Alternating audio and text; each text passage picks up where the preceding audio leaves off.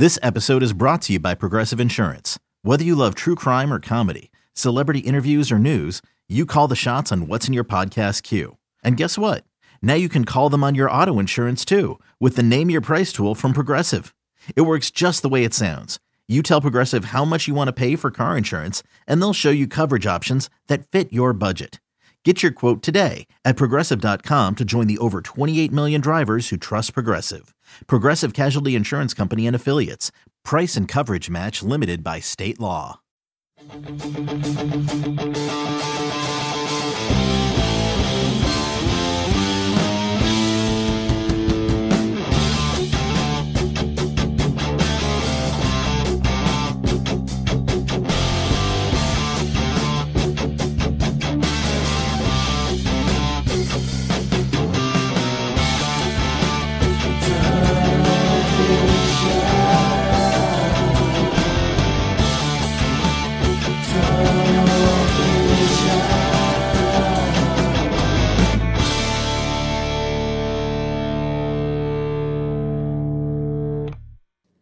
Hello, everybody, and welcome to another edition of Tunnel Vision, a show brought to you by USCFootball.com. I'm your host, Keely, Eure, joined by Ryan Abraham and Shotgun Spratling. We have a fun show for you guys today. We're previewing USC's matchup against Arizona, the first road game of the 2020 season for the Trojans. We'll talk all about that, and we'll talk about our press conferences this week with USC's coordinators, both Graham Harrell and Todd Orlando. Linebacker issues. It was interesting. Todd Orlando got candid about it, so we'll talk about that. And then we'll talk about USC as a whole. What did we see on Saturday? Is it just rust? Are they shaking off the pandemic rust? Or is this just indicative of a Clay Helton team, what we've seen? So we'll get into that. But as always, guys, you can call us 512-4TUNNEL. Our intern, Micah, is standing by to talk to y'all. And then you can tweet at us, hashtag TunnelVision. I believe we already have a tweet in the queue. If you are tweeting at us, just put your straight up tweet. You don't need to tag us or anything like that. That works just fine. And then we'll be monitoring your comments. I believe we're live on all three platforms, YouTube, Periscope, and Facebook. So good stuff there. Guys, like I said, it is Arizona week for USC. They didn't get to play a game. This is going to be another unscouted matchup, as Clay Helton said on Tuesday, I believe. So not much film to go off of. They have a new defensive coordinator. Ryan, I guess first off, as I said last week, you're the Pac-12 guru on this show. The guru. What's your overall takeaway or overall assessment of this matchup? Well, before I get into that, Sure. I just want to say, my takes on the Pac-12, there were 4 games. I was right on 2 of them, and I was pretty wrong on the other 2. So the new coaches thing, my theory about new coaches, no spring practice, it wasn't going to go well, new quarterbacks. Those teams with new coaches, no spring practice, and new quarterbacks, they both won, Colorado and Washington State. That was your theory this whole offseason. That was my theory. Offseason So I was completely wrong because they look good. We'll see. Maybe UCLA is just bad and Oregon State's just bad, but you had this continuity against new, and it didn't work out so well. So we'll see how that goes. But for Arizona, wasn't expecting much this year. I think on the offensive side of the ball, you have some clarity with Grant Gunnell because before you had this whole battle with Khalil Tate and which one is going to be the starting quarterback with Noel Mazzoni's offensive system. I think they kind of screwed that up because Khalil Tate was sort of a square peg, round hole thing, and they were trying to make him fit the offense as opposed to, hey, he's a special athlete. We're going to do something that works for him. It's a fast-paced offense. You're going to see a lot of tempo. They got a pretty good stable of running backs, not deep on the offensive line. Similar to USC, though, I think they like their starting 5 or 6 guys. And Gunnell's got a strong arm, not the running threat that you saw with Jaden Daniels from last week. So I think that'll be an interesting matchup for this USC defense that didn't do well against the run, and they could run the ball pretty well, and did well against the pass. So, I think they're going to try to throw the ball downfield, but they're going to try to run a lot of plays and go fast. The defensive side of the ball, pretty good defensive front, I think. There's some depth there. At linebacker, they brought in Paul Rhodes. You mentioned a new defensive coordinator he was a defensive back coach at UCLA, and he's running he wants to do a 3-4 scheme. What does that 4 stand for? Those are linebackers. I don't know if they have 4 scholarship linebackers right now. That's the problem. They had, Colin Schooler opt out. They had a bunch of dudes opt out, and they lost some studs on the defensive side of the ball. I talked to Jason Shear today, who publishes Wildcat Authority, the Arizona site for 24/7 Sports. So we put a podcast up if you want to listen to the conversation. But if they want to run, if you have a 2 deep with 8 linebackers, he thinks there'd probably be 3 walk-ons on the 2 deep at the linebacker spot. So they might do more nickel, which is basically like a 3-5. We've seen them run that before. So that's kind of something to watch. But I think this USC offense is probably going to be able to exploit Arizona pretty well. So I don't think it's a great team. I didn't pick them. I mean, I think we have them 11th in our Pac-12 power rankings for 12 teams. But, who knows? It's a 14-point spread on the road. It's the first time you're getting on the road for USC. There's going to be a lot of X factors. I think the whole, Clay Helton said, we can't scout them because they haven't played yet. That's minimal in comparison to you've already got to play a game and they haven't. So that's just my opinion. Shawty, what's your takeaway on that? Yeah, I think it comes down to you kind of wonder the question, would you rather face a team that hasn't played, may have some rust, and has to shake things off, especially after this long layoff and all the things that have gone on this offseason, or a team but you don't have any tape on them, or a team that has played a game, and now you can see a little film on them? I think you would much rather have a team that hasn't played yet, just because they're going to come out rusty. They got to get used to game speed. It takes a little bit of time just to make that quick adjustment there, and some other things that you kind of get adjusted to in the first game. I think it's a big advantage there, and USC might even get 3 straight, depending on Utah's status. This weekend, next week, if they're able to play next week, but not this week, is maybe the case. But as far as Arizona, Ryan talked about the offense and how they want to go tempo. Well, the easiest thing to stop their tempo is to get off the field on third down. If USC can do a little bit better job of that, then it stops Arizona from getting going in their offense. Then you can't really run any tempo if you can't go more than 3 plays. On the defensive side for Arizona, Ryan talked about how there's no linebackers. And it's not only that they lost their that they don't have a lot of linebackers, they lost their best defensive players at that linebacker position. Mm-hmm. Tony Fields going to Minnesota, Colin Schooler going to Texas Tech, Texas Tech, I think. Texas. His brother's in Texas Tech, oh, okay. I believe it is. All right. They ended up facing off in a matchup, if I remember correctly. Or you may have it backwards. Either way. Going to a Big 12 school, and they lost Scotty Young, one of their best DBs, to West Virginia. So, they lost some quality pieces to transfer after the Pac-12 announced that it wasn't going to play. Initially, they had some players opt out and decide to go elsewhere. So that defense is really thin. Now, if they go a 3-4 or a 3-3-5, the big key for USC is going to be the offensive line getting to the second level on blocks. They're going to be able to get good combo blocks, and they should be able to run the ball for about 3 yards a carry initially. It's going to be getting to that second level. Can you pick up the linebackers or safeties that are in the box and then create some holes to get some bigger runs down the field? I think they should be able to do that. That's going to be the key for me to watch in this game is USC, getting the run game going. And, maybe this is a game. You had the running backs Marquise Stepp and Stephen Carr both get hurt against Arizona last year. Vi had surgery right before the Arizona game last year. Keenan Christon had a big game against Arizona, but I feel like there's motivation for all these guys against Arizona to go out there and prove themselves. And especially after this first week where, they ran the ball for a pretty good clip, but there's still some big question marks about them in short yardage situations. So I feel like the run game is going to want to get going. And I think the running backs are going to be really motivated to put it on Arizona. So let's see if USC can get their run game. And even when Arizona knows it's coming, can you still run the ball? Yeah. Last year's Arizona game just decimated USC's team injury-wise. It was not a pretty sight, and that's also why they had the running back depth issues. It was pretty much all that game. So hopefully there's not a repeat of that. Ryan, you mentioned Grant Gunnell. He was someone that we've seen, USC's seen, but they also saw Khalil Tate. What does it mean for USC to at least have some tape on Grant? Yeah, I think it helps a little bit. You know what he's able to do. I mean, he's a strong-armed quarterback, and I think there's probably a sigh of relief knowing that he's not like, he's probably as likely as Keaton Slovis is to take off and run. He can do it every once in a while, but nothing like what we saw with Jane Daniels where you're actually using that as a weapon. So even though Todd Orlando didn't see him, with the USC last year, these players have. They've seen some of the, they know what he can do. It's one of the things for cornerbacks, you just have to be aware because you might think you're in a spot where I don't think the quarterback's going to get him the ball. He can get him the ball down the field in spots like that. So I think they have to, they're probably going to be aggressive like we saw in the last game. The corners are probably going to be on islands at times, and there might be some deep balls that you got to make plays on. Chris Steele had a couple PBUs. I think Isaiah Polamalu did. They'll probably have to do a couple more of those in this game because I think you're going to see some balls going downfield, and it might be after a couple successful running plays or maybe an intermediate pass where you get a first down or two in a row. Maybe you tire out the corners a little bit, and then they take a shot. So they're going to run fast. They're going to try to run plays. You can reverse that if you force a 3 and out. It doesn't matter how fast they run. But if they pick up a couple first downs in a row, then it's going to put a lot more pressure on those corners. But certainly I think it helps that they've seen it before, and it's I think the offense is going to be pretty similar. They're missing a couple guys like a J.J. Taylor, but in the backfield.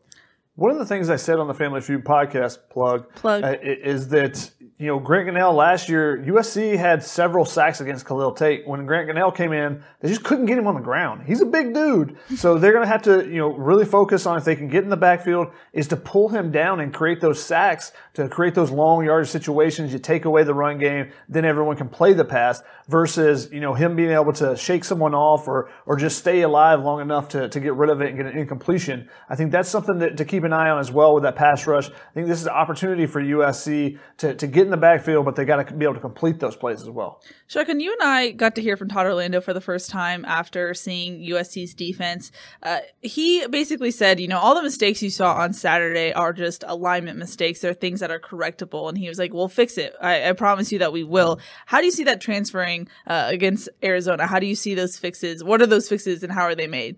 I mean, you saw sometimes with the linebackers where you had the touchdown run that they had, the first one I believe it was, you had two linebackers on the same side and they were able to run right where there was no one at. So those type of things are going to get cleaned up. That's first game mistakes, and that's maybe even, because it's a new defensive system and first time out, those type of things. You expect a couple of those type of mistakes, but how do you progress from that? Do you quickly fix those things, or is it a lingering thing? That's the big question with it. The linebackers have to play better. That means hitting the right gaps as well. There were times when USC, either in pass rush situations or when their run gaps, they just weren't filling the gaps correctly or getting out of their gaps and leaving some openings. Jaden Daniels took advantage of it a couple times on third downs.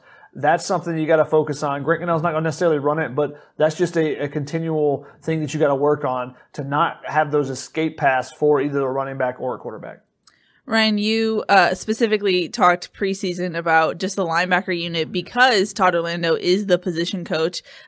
We heard a ton of praise from Clay Helton for EA Palier-Naotote. Just didn't seem like that praise transferred to what we saw on Saturday. What are you expecting from EA going forward, and maybe just the linebacker group in general? I know Shotgun just touched on it, but your thoughts I'm curious about. Yeah, I mean, looking at the game, you're like, wow, they just weren't making plays, and you didn't feel like it. Just Shotgun put up the stats about Pro Football Focus that they really were the two worst rated defensive players on the team, and it's just like, wow, that's pretty amazing. That's that just what you thought you saw in real time, and then you go back and watch again, like, yeah, they just were not in the plays a lot of the time. So I think Palier-Naotote can play at a very high level, and that some of it just seemed maybe he's a little tentative, just wasn't going in the right spots. And I think listening to Todd Orlando today, it just felt like he knows that there's things that could be fixed. And it was like you come into the game and you feel like, okay, this is what he's going to do. We taught him to do this.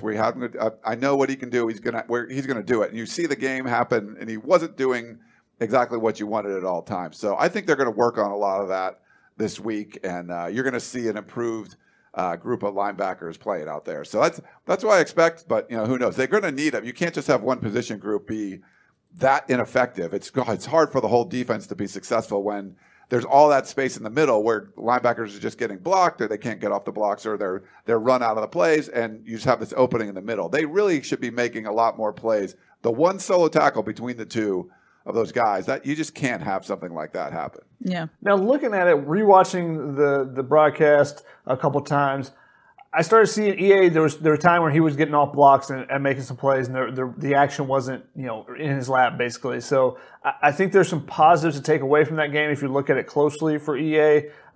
He's got to build on it though, and you got to build quickly. Yeah. And one of the things in this defense, I thought they looked hesitant. And I think they're asking a lot of those linebackers. I mean, both of the guys, I think combined, Pro Football Focus had them with 37 combined pass rushes. So, those guys are blitzing a ton, at least in this past game plan against Arizona State. So you're asking them to do a lot, whether it be, because they're doing both. They're coming forward for the run, they're going back for the pass, and then they're also pass rushing a little bit more than any other position. So, let's see if they take that jump from week 1 to week 2. It looked a little hesitant in the first week. Now you get a little bit more comfortable. You're playing a team where you have some familiarity with them. Let's see if they take a jump this week. That's what I'll be watching.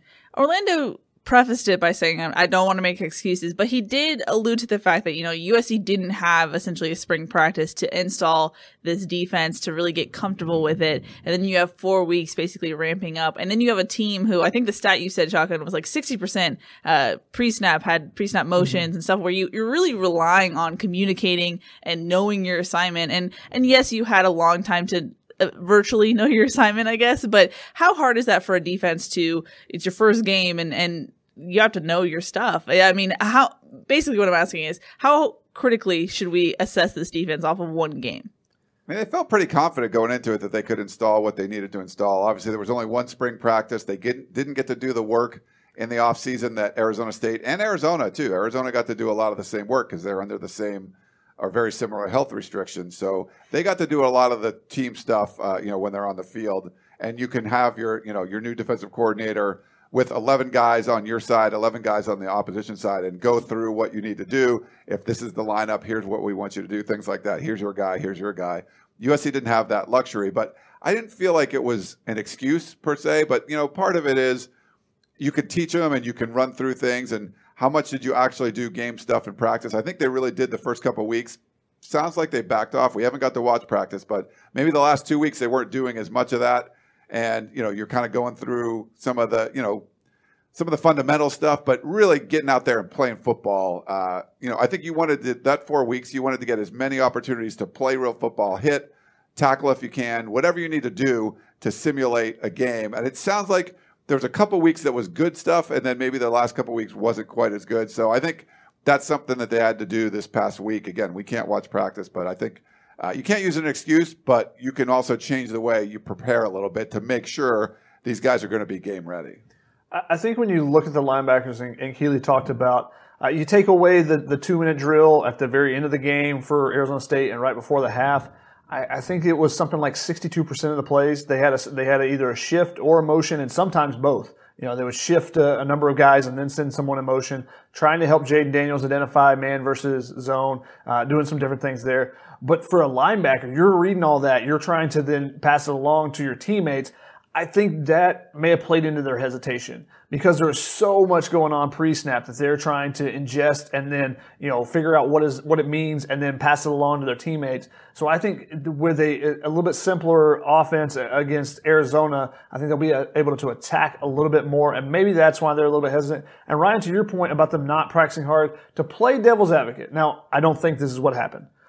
Because Clay Helton has shown this constant pattern of going hard for a couple weeks and then softening up for a mock game week.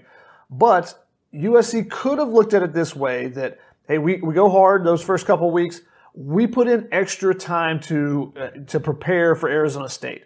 We know they're the top team in the Pac-12 South along with us. We got to be extra prepared for them, especially with an offense that we know is going to a lot of shifts, a lot of motions. We're going to put extra time into developing that, making sure that we don't have any big busts. Now, they had one, it wasn't necessarily an assignment bust, the one touchdown we talked about earlier, but then the 55-yard explosive play wasn't necessarily an assignment bust. That was just, I think they just didn't realize Rashad White is that fast.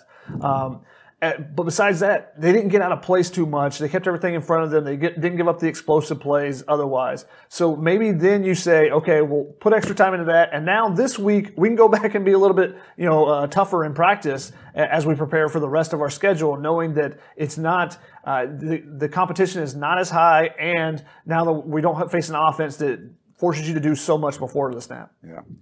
Alrighty, I'm actually going to go to a live caller. I believe it is Darren. He's been waiting on the line for a while, so thank you for your patience. Hello, you are live on Tunnel Vision. Hey, guys. Thanks for having me. I just wanted to comment real quick on a stat. Colin Cowherd talks about Vegas having yards per play as their most important stat. USC gave up 6.3 yards per play in this game, which isn't great. But if you take away some of the big, I think there was a 55-yard touchdown and a 25-yard touchdown. That number is going to drop under 6 yards per play down into the 5s. And I'm just wondering what your guys' opinion on yards per play is in college football. And if USC can get that number closer to 5, that's a little bit more telling than maybe, the overall, just watching the overall game. So anyway, just wanted to get your thoughts on that. Thanks for calling, Thanks, Darren. Yeah, it's an interesting point because which team in the Pac-12 had the most yards on Saturday? USC. Which team had the fewest yards? It was Arizona State, but ASU ran a lot fewer plays than USC. So I'm not a huge stats guy getting into that kind of stuff. I like looking at yards per play. I know. What do you think, Shotgun? I mean, yards per play is something I actually chart for each individual player just to kind of see, when subs come in, does the team do better or worse? So USC was actually at 6 yards per play this past game. I eliminate all spikes and all kneel downs because you're not trying to gain yards on either one of those. But so USC was at 6.0, and I think the Arizona, Pallier played almost every snap, I believe. So they were at 6.4. So, the turnovers were really big in this game. I think that was huge. But USC, they had the ball and they were moving it pretty consistently. And that's part of the reason why, they had so many more plays. That's why the number dropped a little bit there. So I think USC's offense was producing enough at 6 point. You got to bring that down if you're the defense, though. You don't want to be up in the above 6, definitely. I don't know that that's something I look at on per game and say, oh, well, they gave up a lot of yards per play, because there's so much that goes into it. Because if you get turnovers in the red zone, then your defense gives you a turnover in a short field, then you're not going to have a lot of yards per play when you score if you take 3 plays and you get in the end zone. So it doesn't always equal out, but over the grand scheme of the season, it probably is something to note, but it's not something that I look out for every game. Thanks, Darren, for the call. We appreciate it. Now, as far as USC's offense goes, and based on what we know about who Arizona is fielding on defense, this seems like a pretty good bounce back game, if you will, for this offense. What are you expecting from Keaton Slovis? I know we saw his ball wasn't crisp. I think that's how we officially determined what it was on Tunnel Vision on Sunday. What are you expecting from him and maybe just this offense after they figure out some adjustments? Yeah, we tried to get the straight poop from Graham Harrell, and he was like, I'm way up near the moon. It's hard to tell. It's like, really, dude? Come on. So, I don't know. We talked about this on the podcast a little bit, but we wanted to see why it was a little wobbly, but he was still accurate. He threw, a 72 point something %. There was a lot of checkdowns, and maybe that padded the stats a little bit, but he just didn't look like we thought we'd see Keaton Slovis look, after the whole offseason and everything, and going into year 2, knowing you are the established starter. But you would take the stat line most of the time. I mean, he got the 2 touchdowns late, but still, he got the 2 touchdowns in there and converting a couple of 4th down plays. That was pretty special. But I think he's going to have some opportunities to throw the ball downfield against Arizona. We'll see how that all kind of works out, but I expect them to be a little bit sharper. The offensive line is going to have a test. I think if you look at the strength of Arizona's defense, it's probably the defensive line. I think they have to step up. If we don't see Brett Nealon and you get a Justin Dietich, what's that's going to be? But I think they're going to have to try to balance it out, run the ball effectively, but also take some shots down the field, and not just on those 4th down desperation plays. Just kind of moving the ball a little bit more consistently, and obviously not turn the ball over. Yeah. Yeah, I think if you look at it, it wasn't crisp. There were balls that were high. There were balls that, weren't on the money. But then in crunch time, that's when he made some of his best throws and made some of his best plays overall, drawing the defense off sides, and then knowing that you got 2 wide receivers just throwing up, giving them a chance. That's a really good play, even though it's not necessarily a great throw. One thing to take away, though, is he wasn't as crisp as we've seen in the past.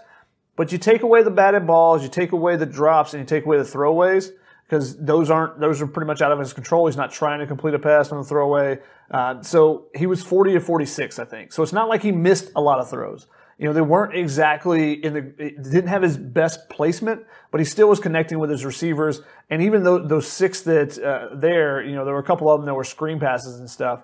So he was fine. He's going to get better as the season progresses. I think the offensive line will continue to get better. There were a couple of communication errors that they need to clean up. But I think it comes back to the run game. If you can get the run game, whether you have to throw to run or if you can run to throw, either way, they just got to get the run game going more consistently and actually give the run game a chance. It just seemed like they waited so long until the second half when Arizona State was dropping back and being really soft to be like, okay, now we can run it, when they could have ran the ball earlier besides just trying to do it in those short yardage situations. Yeah. And I'm not sure you're going to see Arizona drop back into 7 or 8 man coverages. You might. I'm not sure. But I don't think you're going to see that, so you might see a little bit more effective passing game from Slovis too.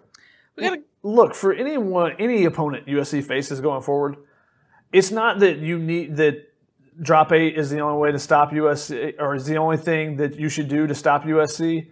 But you should be putting a heavy dosage of it in to your game plan, because until USC proves that they will stick with the run game, it's the most effective way, because you can't guard those receivers man to man. And if you try to blitz Keaton Slovis, he was 7 of 7 in this game against the blitz. So you bring pressure, they're going to beat you. You try to go man to man with a couple guys over top, they'll beat you underneath. So the best defense right now is a zone coverage and force USC to make play after play and not make mistakes. And that's what Arizona State did. It wasn't that Keaton Slovis was throwing really bad, into bad windows or anything like that, which was the BYU game and the Washington game for Matt Fink last year. It was just that they were forcing USC to dink and dunk and work their way down the field, and we'll see if USC can do it for a full drive. They did it a couple times, but USC will get in their own way enough that I think it's the best game plan for a defense. So if you don't see that in a game plan, it's a bad game plan in my opinion. We have multiple questions about Brett Nealon. We will get the final injury update from Clay Helton on Thursday, or at least our final injury update. Shotgun, what are you expecting if Nealon can't go from Justin Dedich? I know Ryan and I talked about it earlier this week. He's a feisty guy. People always say he's a mean guy on the field. What are you expecting from him? And what did you see from him when he did spell Nealon? Yeah, I mean, he came in for Nealon at the end of the game, and USC, had their most successful drives. I don't think that was necessarily because of Justin Dedich, but it was there. He's got some experience, which you feel comfortable with. He had to come in for Nealon last year when Nealon got hurt against Arizona State in that game last year. He started the next game or two, I believe it was. So I think that you feel comfortable with that. If you had an injury, you had someone go down, that's your most your most consistent direct backup on the offensive line. So I think they feel comfortable with Justin Dedich. He's made the calls already, having that experience last year. So I think they feel okay with him there. You obviously would like to have Brett Nealon back because they have a lot of faith in him making the calls up front. But you need to get him healthy and get him back so that he doesn't get pushed back on some of those short yardage situations and whatnot. So Justin Dedich, he's a smaller guy, but he's a tank in there. He knows leverage. He plays with leverage great. So he gets underneath guys and pushes them back. So I expect that they'll be perfectly fine at the center position if Nealon's not able to go. We've reached the half-hour mark pretty much. So I'm going to jump into questions. If you're watching and you have a question, it helps if you put question and put your question because then I see it faster. Oscar brings up a good point in his question. He says, why do Clay Helton teams always have trouble in their first road game? Isn't it more that Clay Helton teams have trouble just early in the season in general? I mean, Western Michigan, UNLV, just letting teams that shouldn't be in the same zip code hang around. Sure, but you lose. Utah, Stanford. True, but BYU. Those teams are much better than Western Michigan and UNLV, and Western Michigan was within 4 points. Sure, but that's not the question. I think it just becomes much more difficult when you play a good opponent. I just think they're not good at the beginning of the season. That they were able to beat Arizona State, it wasn't pretty, but they were able to do it. That's kind of surprising a little bit with their track record in those opening games. Look at Alabama. But I think that the road game, it's a little bit different. It's going to be different this year with the COVID protocols and the differences that they're going to have as they travel. But I don't think that it's necessarily that it's because they go on the road. I think it's just they struggle early in the season. Yeah, I think there's something to that. But, we've seen sort of the same pattern kind of over and over again. And, when you see coaching changes made, but still the same issues kind of on the team, you kind of wonder, and I get it, fans are kind of wondering about that. There's no time to start slow. And we said that about Arizona State. USC still started slow. Miracle come back and get the win. So it worked out. You're probably going to beat Arizona on the road, but do you want to look good, or is it going to be like a ho-hum sort of performance? And I kind of think it's going to be like USC wins, but it might be by like 7 or 10 and kind of a ho-hum performance where you're like, one of those ones that you just don't feel very good, which are pretty common that we've been around lately. But yeah, I think there's going to be some struggles just going on the road, even though there's no fans and everything. Just that kind of travel. They take a limited team, like Clay Helton said. They're taking like 74 people. They're not bringing like student managers and stuff on the plane. There's limitations of what they're going to be doing. So I think they're going to win the game, and I'm not expecting like it to be this complete blowout or they play like gangbusters and just play really well. They're taking a limited travel party, but it's not going to be a limited roster. It's going to be that's the same travel number that they would have in the previous seasons. Which, if they can blow out a team, you wish it was at home so that you have the bigger roster and you can get more guys an opportunity.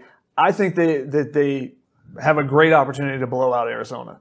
I just don't think the Arizona defense is very good with all the players that they lost. Maybe I'm surprised. But I think that if they can put some pressure on Grant Gunnell and actually get him to the ground, I think it'll be a blowout. Now, the question becomes, does USC start to blow them out and then maybe let them back in like we saw, was it 3 years ago or so, when it was, I think, 24-0 and it ended up 24-20. So you never know with USC, and maybe that's part of the being on the road. Yeah, but you need to have that killer instinct, not only for this season, to be able to, show the college football playoff, maybe if it ends up being a slimmer of hope later in the season. Hey, we started dominating teams after that first week when we got by, but also for the future. Get those younger guys some playing time. You would love the fact that the offensive line, we talked about Nealon, but the offensive line depth as a whole is very thin.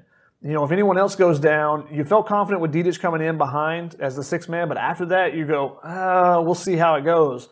So get those young guys some playing time. That'd be great. The Liam Douglases, but also the true freshmen, you would love to get them 30 snaps in a game. That'd be wonderful for USC. But that hasn't happened in the last few years. Mm-hmm. We got a Periscope one from M. Mosley 30. What was happening with Arizona State's right tackle? He was moving early most of the game. Never called. I thought I saw that on the USC side a little bit too, where there was just one of the tackles would kind of just move early. It seemed like a common thing that they weren't calling. But Shaka, what did you see in the rewatch?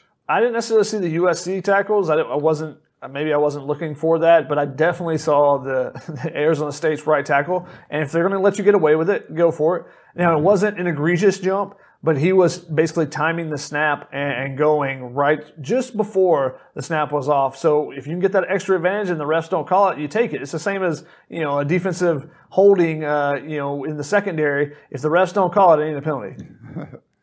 We have a question from... Sorry about that. And also the Pac-12 refs, there's no telling what they will or will not call. Jasper Smith says, will we see some other linebackers get some snaps considering the lackluster performance against ASU? Shadi, I thought Todd Orlando had an interesting quote about rotation today. Yeah, he basically said, if you put in the work in practice and you show us in practice, then you'll get some opportunities in the game. So that's going to be the difference. The last game, you had Kanai Malga came in for 4 snaps. Now, is he fully healthy? That's still a question we don't know. They rotated a little bit more. They rotated some on the defensive line with a couple of spots with Marlon Tuipulotu and Nick Figueroa. And then they rotated a little bit with Greg Johnson and Max Williams. And then in and out with Hunter Echols, depending on the formation, the defensive packages they wanted to use. But wasn't a ton of rotation besides that. I actually expected a little bit more. It was kind of slimmed down, and maybe that's because it's Arizona State and probably your toughest game of the season. Maybe it expands a little bit this week. We'll see. And the results that you have on Saturday ultimately determine what you do the next Saturday. But Todd Orlando said if you're not doing it during the week, then you're not going to get those opportunities on Saturday. Mm-hmm. Ryan, we had multiple questions about your attire tonight. They were wondering if it was coordinated of U of A colors. Oh, God. Yeah, I didn't even think about that. No, yeah, this is kind of like, if I were like, this is my flannel shirt. It's cold outside, people. It's cold. Yeah, like I try to do my workouts early in the morning, and like I'm in my driveway and it's cold. I did like the sand dune this morning, and it was like put on layers. So like then I come home and I'm cold, and so when I go outside, I'm like, oh, what's warm in here? So I just grabbed the flannel shirt. So no, I'm sorry, there was not looking to go for U of A colors, but you were just feeling festive. That's what. Yeah, I just try to be warm. I don't know, Susan on Facebook said, what can we do? What can USC do about turnovers? How do you increase ball security?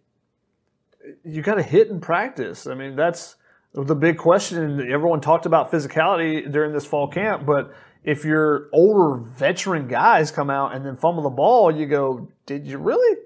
I know Vi was out for part of camp, so maybe he didn't get those hits. His was also wasn't necessarily a hit that caused it.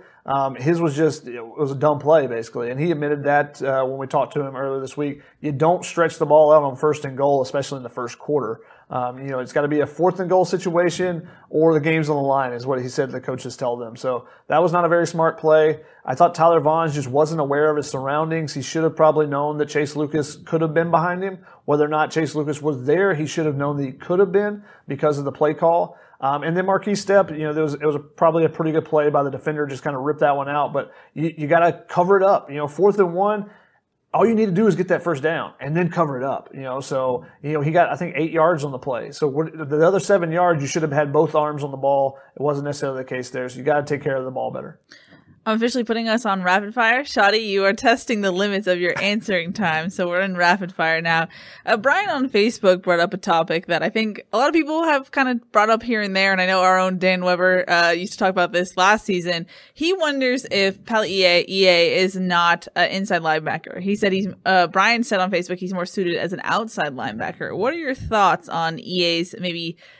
Could he change positions? I mean, he looks like an inside linebacker to me, but you're right. Like if he's not able to, I mean, there's a lot of places you can go. Shotgun talked about you're pass rushing, you're dropping back into coverage, you're supporting the run. If there's a lot of, there's a lot of tasks on your plate and you're not handling well and it makes you, you're worried about this, you're worried about that, and you're not doing any of them right, then yeah, maybe you have to move them somewhere else. But I think Todd Orlando knows linebackers pretty well. And if that's the case, if he feels that way, you might see something like that move. My guess is he's going to stay there, but that's just my thoughts. You got to see him just being more full speed ahead, not hesitating. That was the biggest thing. I think he was just trying to process so much stuff. Even when he was blitzing, at times it felt like that he just wasn't going, all out. We saw glimpses of it, especially his freshman year, when they would put him in and say, hey, this is your one assignment, go do it. And maybe rush the quarterback. And he would just take off and blitz it. And if he got out of a gap, he got out of a gap. Those are things he has to learn and add to his game as he goes along. But he looked very hesitant in this past game. So maybe it's just the first game in a new defense, but we'll see if he progresses. That's one. He might be. There's been questions about who's the X factor. That might be the big one for USC. Does he take that step forward or not? Mm-hmm. Brandon on Facebook says, why has mobile quarterbacks been USC's kryptonite? I feel like ever since the national championship game against Texas, we've been cursed. USC, ever since, can never really defend against them. They're not easy to defend. That's part of it. I mean, it's like why do big home run hitters always hurt us with the long ball? Oh, because they hit home runs. You're like, that's, really the thing. It's not easy. I mean, it's a difficult thing. You saw Johnny Manziel go crazy over a really good Alabama defense. And I think, especially when you're not doing some other things well on defense, you can really get exploited by a running quarterback. And, we saw Jaden Daniels do that. But in the game against Arizona State, they really limited. I mean, he threw for less than 50%. He had 135 yards and 55 of them was his little dump off to the side, which I think the linebackers should have made it over the sideline at some point, Shotgun. That really kind of at that point, he ran down the sideline. I thought the linebackers could have got there on that play. But yeah, I think it's just hard to do. It's not like everyone else handles running quarterbacks well and USC doesn't. It's a really difficult play to defend if you can get a quarterback that can take off and run like that. Now there's risks. The quarterback might get his head knocked off and he's out of the game. But if you're an effective runner and you're not getting hurt, you can really hurt a defense.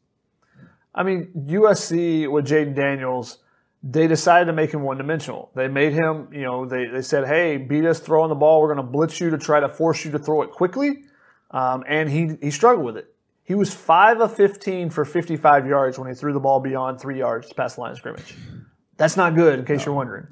So that's an effective defense. Now, it's not great that he ran for 130 yards. If they stop the rest of the run game, then you let the quarterback scramble and you take your chances. The problem was letting your normal run game get going, and the ability that Arizona State was able to get there, the yards they ground up there. That was much more concerning than Jaden Daniels getting out. Now on third downs, maybe you change something up and use a spy or something. The Marlon Tuipulotu play on 3rd and 9 was a huge play because it was the same play Arizona State had run a drive earlier or 2 drives earlier and picked up a 3rd and long.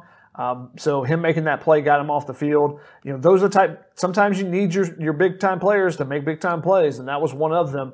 But it was something schematically. Take a look and see maybe if you want to spy a little bit more in the future. They started bringing. Todd Orlando told us today. He said they started bringing 6 instead of 5 because if they have 5 blockers, you're forcing him, you're taking away that extra alley for him and forcing him to get rid of the ball quickly. We have a question from Andrew on YouTube who says, what's the main difference between last year's defense and this year's defense? I just think there's so much pressure coming. I think every single person on the field blitzed. Maybe Isaiah Polamau didn't. I'm not sure about that as far as a pass rush blitz. I know he got the reverse, so maybe that was a blitz too. Everyone else, I mean, the linebackers had a combination of 37 pass rushes. That's a ton for those two inside guys. They brought Max Williams on blitzes. They brought Greg Johnson, Talanoa. They brought corner blitzes. There was pressure coming from everywhere. And that meant sometimes dropping Nick Figueroa or Drake Jackson back in coverage. They did a lot of different things to try to confuse Jaden Daniels, which might have played into the fact that he struggled so much throwing the ball beyond 3 yards. Yeah, they did. I think they were a lot more aggressive. We saw Clancy Pendergast's defense be aggressive probably more early in his tenure than later. Like they sort of backed off some of that, I think, later on in the last couple of years. Jeff says, best unit other than the wide receivers. Are we talking about just the Arizona State game, or are we referencing overall? Let's just say overall for kicks and giggles. I'm gonna go secondary. I mean, I think Todd Orlando has trust in those two cornerbacks to man up and lock down people, Chris Steele and Elijah Griffin. And your two safeties are dynamic players that you can use in the box or over the top. So I think the secondary is definitely that group. For sure, I'd agree. Abrima says, any updates on Corey Foreman? USC really still likes him as a player, and they want him to come to USC. Is that an update? He's actually not going to LSU. Obviously, they have a COVID situation. He was scheduled to go there for an unofficial visit, so that it doesn't help USC, but it doesn't hurt them, that's for sure, that he can't make that visit down to Baton Rouge one more time. I think they extended the dead period even more. So it's going on forever. 2021 athletes will actually not have official visits this year. Because they started the dead period, I believe, in February, and there were a couple. I think it was 12 days. I think Greg Biggins or Brendan Huffman tweeted out that there was in March for players to go do things. So if they didn't get anything done then, it's going to be beyond signing day whenever the dead period is finally lifted. So those players will not take official visits at all. Crazy. Combining two questions, David on YouTube says, does Todd Orlando's intensity translate to better play? And then Samuel on Twitter says, keep seeing Elijah Griffin's comments about increased physicality at practice being brought up, but those were made during the first 2 weeks of camp. Have you talked to any players about the physicality in practice after the start of mock game week, or has it gone down as usual? Unfortunately, we don't get a chance to talk to a lot of players outside of the direct pressers. Yeah. We've only gotten a couple interviews since then, or individual interviews. So haven't really brought that up. It is a good question, whether it dropped off after mock game week or not. So the play on the field on Saturday suggests that they brought it back, and that plays out in the fact that there were some angles that weren't great, tackling angles, and then also just the turnovers and the fumbles. You got to be able to protect the ball a little bit better. So if you take more hits in practice, then you're used to more hits. And I think Todd Orlando's intensity does help the team. I think I think it's a good attitude to have. So I don't think it's something that's hurting them. I think it definitely helps. I mean, just in my mentions alone on Twitter, people were happy that he was at least candid or at least somewhat honest with the linebacker evaluation, opposed to like some things we've heard in the past. So at least that is good. If you're realistic, at least you can address issues. Yeah, like if you're glancing over a problem, you're not saying, I'm fixing this, we're fixing this, we're fixing this. Like you're really not admitting that there's a problem. If you're saying, we're going to fix it, we're going to fix it, we're going to fix it. You at least know there's a problem. There's a problem, yeah. Which we haven't seen people admit there's a problem. Well, we won the Pac-12 that year, so the lines can't be that bad. It's like, so you just kind of ignore the problem. And then a season later, you're like, of course it was a problem. We're fixing it right now. And you're like, what?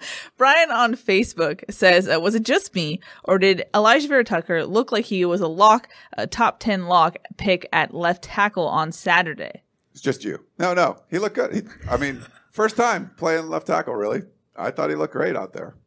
I mean, USC had over 60 dropbacks, and Elijah Vera-Tucker gave up 0 pressures. So he looked great in pass blocking and getting his pass sets down there. He still has some work to do. He didn't look great in the run game this game, which is normally his forte. There were a couple plays where I love seeing him out beyond the numbers pushing guys, but and maybe it was just the first game, dealing with a defense they hadn't seen before on tape. But, he is a guy that I think is only going to boost his draft stock this year, especially if he plays like he did in his past sets on Saturday. Now, I will say, Tim Drevno told me that most NFL scouts that he talks to, the most NFL personnel, still see him as an inside guy. Now, can he change people's minds? Sure. But they see him as an interior offensive lineman at the next level. Yeah. The versality is going to help. I mean, if they still want him as a guard, he graded out really well as a guard. He played well as a guard. He look, and he played tackle his junior year too or whatever, and did really well. So, yeah. And one of the things that Drevno told me, he said by him going out to left tackle, NFL scouts may see him a little bit differently or be able to view him a little bit differently because they'll see the footwork that he has. Because sometimes when you're at interior line, depending on the type of offense you're in, you get bunched up and you don't get a chance to show how you can get outside and block some guys and do different things. So he might be able to show a little bit more than scouts have seen just by playing left tackle and being on that island kind of. Good point. Adler on YouTube says, any reason why Keenan Christen is not taking punts or kickoffs? I think they just have more confidence in Amon-Ra St. Brown and Tyler Vaughns. I think those guys are your sure-handed two dudes, and you're going to trust them. Now, maybe Sean Snyder makes some changes as the season progresses. We saw him insert Elijah Griffin to maybe try to get a little bit of a spark in the second half as a kick returner, so maybe you'll see things differently. Maybe if Gary Bryant gets healthy, maybe he's the guy that gets in that mix. We had a question about that. They said, will we see Gary Bryant this week? He was mostly on the exercise bike, right? On the sideline this past week? That's the only time I saw him. I wasn't necessarily looking for him on the sideline, but the only time I did notice him was he was on an exercise bike behind the bench. So it seems like the hamstring is still staying a little tight, at least, and trying to keep it loose. I have a question for the audience. Okay, this real curious about this, specifically for YouTube. We see when we're doing a YouTube show, by the way, hit likes and hit hearts and all that stuff. Throughout the show on the YouTube, it actually grows. Like we have the audience picks up. It's not, it starts out going algorithm. live. Is that an algorithm? Like what? Yes. So if you've joined lately, what happened? You see it? Like if you joined in the middle of the show. We had someone new to find the channel in the middle of the show, so thank you for joining. But there's a lot, but it's a steady growth throughout the show, which is just interesting. It's an algorithm thing, Ryan. All right. We can discuss after the show. We'll discuss after. I just want some of the peeps to go on there and say, hey, this is why I joined the show in the middle. Sure. How about that? Shadi, we had multiple questions about ITS and his involvement in the game. I know you have the stats on that, so I'm going to throw it to you. ITS played, I believe it was 11 total defensive snaps. He was on the punt return unit and I think the punt coverage unit as well. He subbed in for both Chris Steele and Elijah Griffin at different times. The question is, do they have enough confidence in him? He is coming off a knee injury. When I asked about him last week to Clay Helton, he brought up the knee injury, which tells me that he's not necessarily in that mix. That he's not going to be a rotational guy, because that's what I was wondering. Is it going to be a three-man rotation, or is he just kind of the backup for both of those guys? And it seems like that might be the case. Chris Steele left right before halftime for a few plays. I don't know if he rolled an ankle or whatever it was. He came back in the second half, but ITS stepped in then. Elijah Griffin left for a few plays in the first quarter, and ITS came in then too. So he came in at both for both of the other cornerbacks. Ryan, you're getting some answers. I don't know if you're seeing that. I'm just looking at it. Yeah, there's a lot of people going on there like, dang, algorithm. And Coley said it's time delay here in Iowa. Like, I don't think that's it, guys. That's it's time delay. Mark says, has an air raid offensive team ever made it to a national championship or playoff game before? I mean, you look at the Lincoln Riley Oklahoma teams, and that's pretty much an air raid. Now, each air raid iteration or each spread offense iteration has its own wrinkles and whatnot. As far as a strict Mike Leach air raid, no, but also no one runs a strict Mike Leach like Mike Leach. Yeah. Like even Graham Harrell runs the ball much more than Mike Leach and uses the running backs in a much different way. But I would say if you look at Oklahoma and Lincoln Riley, what he's done, I would call that an air raid. I mean, like the people that are talking about that, like, what did LSU run? Or what's Alabama running now? Are you seeing is Alabama running like fullback, too tight end? Like, no, Nick Saban changed what he does. He's got spread it out, get an offense that scores a crap load of points, and you're going to put your defense in a bad position. And he's still a defensive guy, but he knows that's the way college football is now. So you're watching the Masters. Like, do you want to play? No, you want Bryson DeChambeau bombing drives. That's just the game is changing. You're hitting the ball further in golf. You got to spread the ball out. And I'm sorry if you want the fullback and student body left, but nobody does that anymore. Everyone in the playoff is running some kind of spread thing. It's not power football with a fullback and 2 tight ends. Now, can you have those elements in a goal line situation? Yes, and that's maybe something that you would like to see USC occasionally, just every once in a while. I would love to see Brandon Peely as a fullback. I'm just saying, when he gets healthy. But it's just kind of the way of the game. And even Nick Saban said this year that you don't win games with defense anymore. You got to score points to win games. Saban saying it, that's when you know.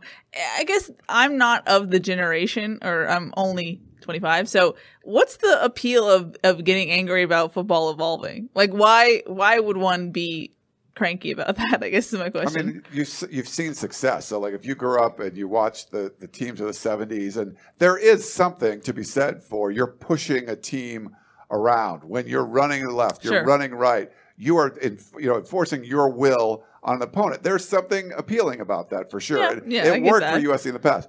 But the game has changed. Like, it's just not, it's just not played that way anymore. You got a Nick Saban guy, he knows you have to, like, score lots of points. Like, they're putting receivers in the NFL. I mean, in the NFL all the time. They spread the ball out. They're throwing it all over the place.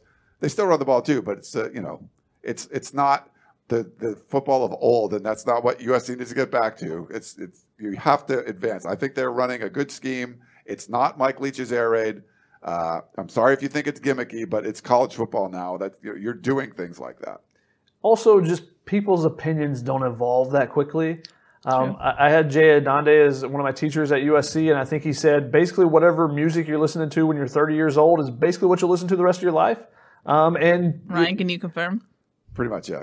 and so, whatever you grew up with, that's kind of what you're nostalgic about it, and you think that's probably the best way unless you've been proven, your team has done something different. It usually takes your own, a vested interest in a team and them doing something a different way, whether it be baseball with a money ball approach or, analytical approach, those type of things. Before it happens for your team, then you don't believe in it.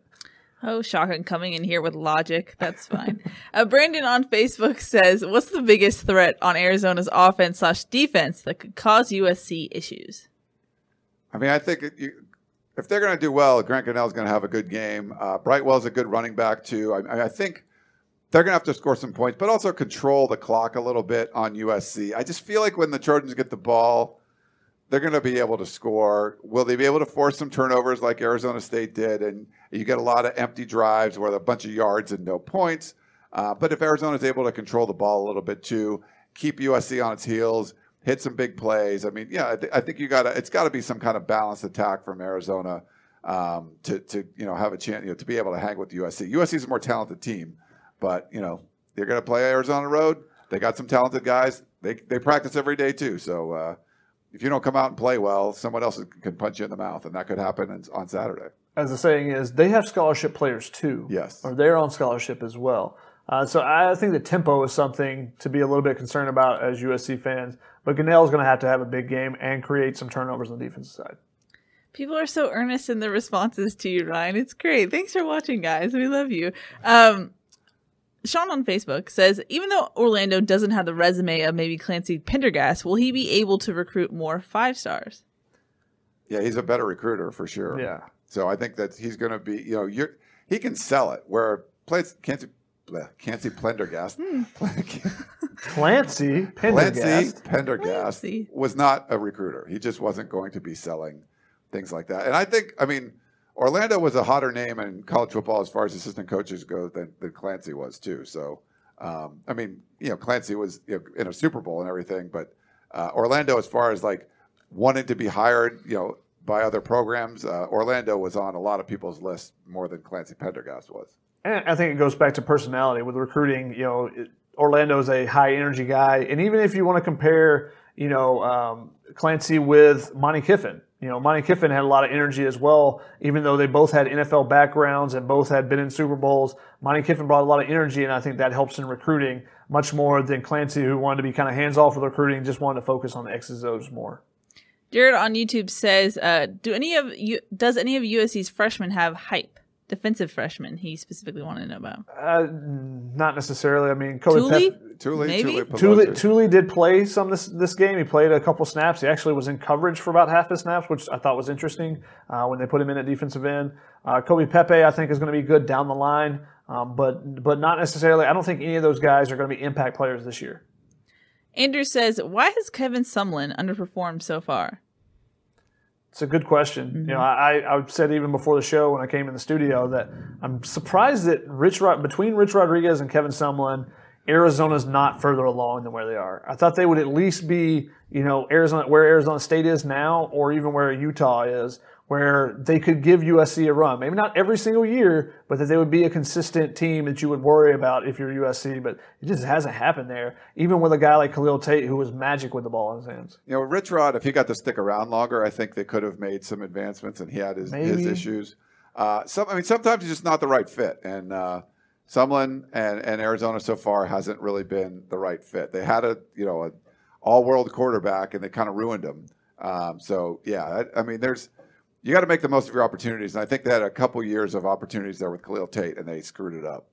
Shotgun Ulau Ulau has a question specifically for you. He says, which group would you say has taken the biggest jump from last year's DBs? From last year, question. He thinks it's DBs. Sorry. I would actually go with the defensive line. I expected a lot of the DBs, and you got guys with experience with Polamalu and Mfunga, and you expected some big things from them. But the defensive line, I think Marlon Tuipulotu is really taking his game to the next level. That was just one game. We'll see how he progresses the rest of the season. I was really impressed with Nick Figueroa, too. I thought he had a really good game. And Drake Jackson, you know, he's just a special player, and you saw what he can do on that final play. Just dips his shoulder underneath the tackle and hits Jaden Daniels, forcing that throw to come out way sooner than ASU would have hoped for. We have a question from Warren on Facebook who says, sorry, I lost it. Oh, he has $1 million question. He says, do you think USC will stay stagnant this season or will progress throughout the shortened season and possibly make a run at the Pac-12 championship and or national championship? I told Mason and Island today I think they were going to go 6-0. So Mason, is that why he tweeted excited about that? Yeah. I was like, where did that come from? Yeah, I was on the show today, and he tweeted that it's like Inside Troy thinks that I think it's pretty likely. I think this was the toughest game. You got through it, and we'll see. Utah's going to be at night. It's going to be butt-ass cold in that game, so it's going to be really cold. If it happens, it's going to be cold. So that could definitely be tough, but it might be Utah's opener too. We don't know. We should know hopefully more in the next couple of days. But I think it's really likely USC goes undefeated in those 6 games. It'll be tough. I think Oregon might come out of the North. We'll see who comes out of that. But yeah, I think winning the Pac-12 is definitely more than realistic this year. Making the playoff, there's a lot of 4 SEC games got canceled this week, so 4 of the 7. That's crazy. If there's more of that stuff happening and the Pac-12 kind of handles their business and keep going, then the 7-game schedule won't be as off compared to everyone else if they have to cancel some games as well. So I think there's some opportunities there, but first you got to win the Pac-12, and I think they got a really good shot to do it this year. I mean, if they get 6 games in, I think they will continue to progress. I think they will continue to progress throughout the season. How many games they get in is starting to be a big question mark with just what you're seeing all over the country. Yep. And in that vein, I believe it was Coley who said, what do you guys think about the season? Do you think USC will be able to fit in its whole schedule? I'm being optimistic. I think it's going to happen. I mean, USC has done a really good job of taking care of their business. Yes. The problem is you're relying on 5 other teams on your schedule to also take care of their business, and you're worrying about the local ordinances and everything else that are going on. It's if it was just will USC and they played at all their home games, I'd feel confident with that. However, when you're traveling and all the other different things that can go on, especially with just the number of cancellations we've seen the last couple of weeks, it makes you pause, and I don't know if that's going to be the case. Yeah. Adler was asking on YouTube a little bit about if the SEC cancels, will everyone else follow suit? And I don't think that's necessarily the case. I think it's going to be, you broke it down into your conferences for a reason. So if the ACC could keep playing or the Pac-12 can keep playing, just because the SEC shuts down, I don't think everyone else would shut down. You still want to get that revenue if you can. So as long as you're not like, if you're like, hey, we have minimal outbreaks, we're able to play each other, I don't think they would say, well, the SEC shut down, So we got to shut down too, whatever conference that is. If the SEC shuts down, I'm just scared what the South looks like because it would have to be apocalyptic for the SEC to shut down. Well, they had 4 games canceled this weekend. Like 4. They're not shutting down. Immune? It's not like they're shutting down the entire weekend or anything. Like, oh, we're just going to take a pause. No, that's not happening. I completely agree with Keely. If the SEC is shutting down, then the nation as a whole is probably in a very bad spot with COVID-19. Is it like zombie apocalypse if that stuff happens? Not zombie apocalypse, but it just wouldn't be, college football would be something that should be put on the back burner if the SEC doesn't even think they can play.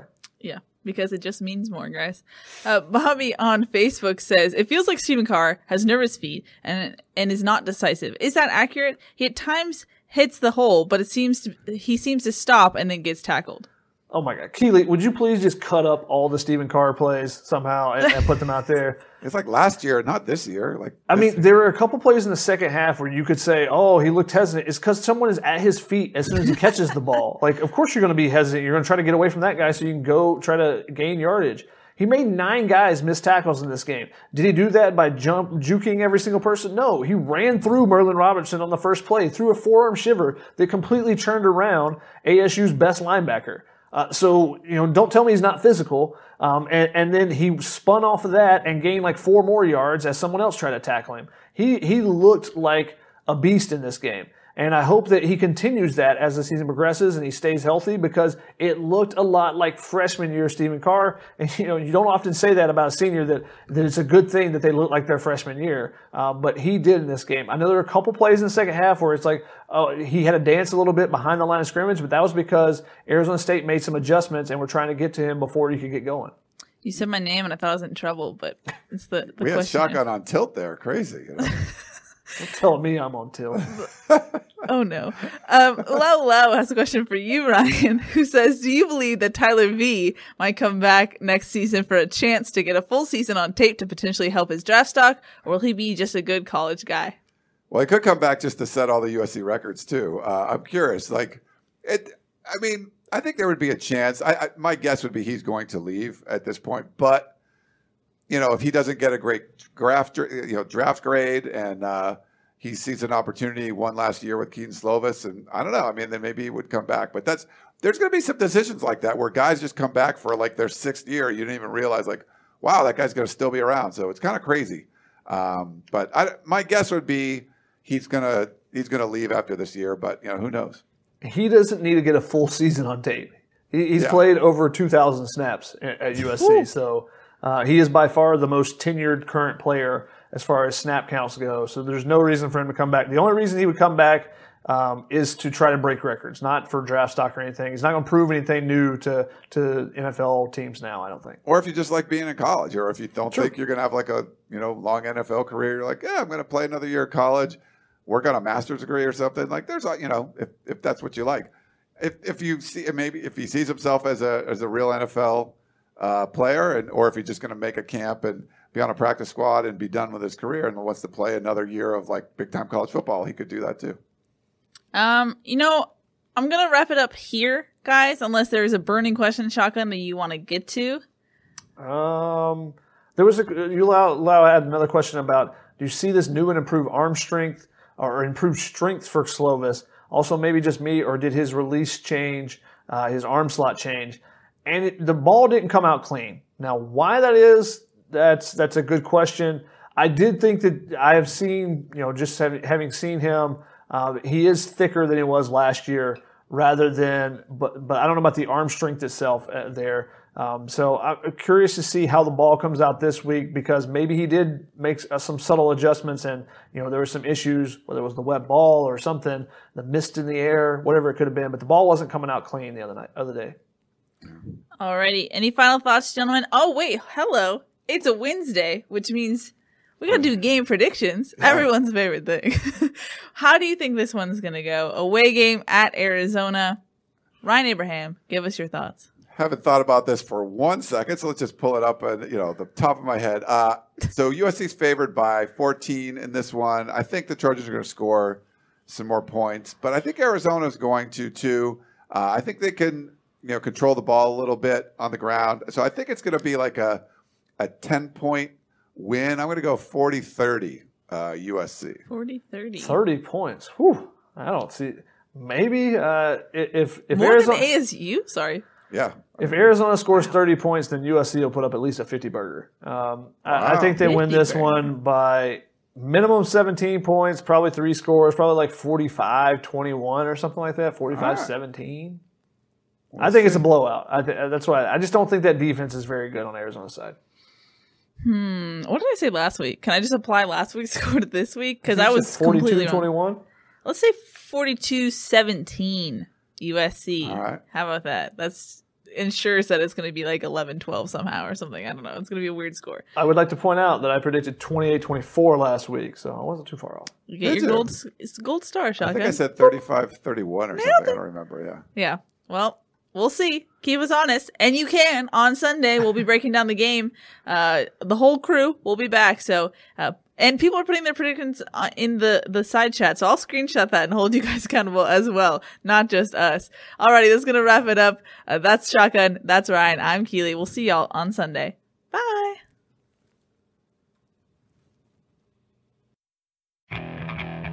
Okay, picture this. It's Friday afternoon when a thought hits you.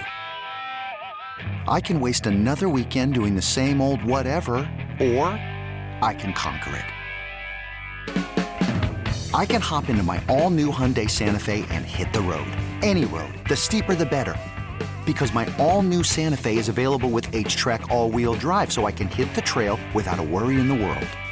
Heck, with 3 rows and best-in-class rear cargo space, I can pack the whole family in with all our gear.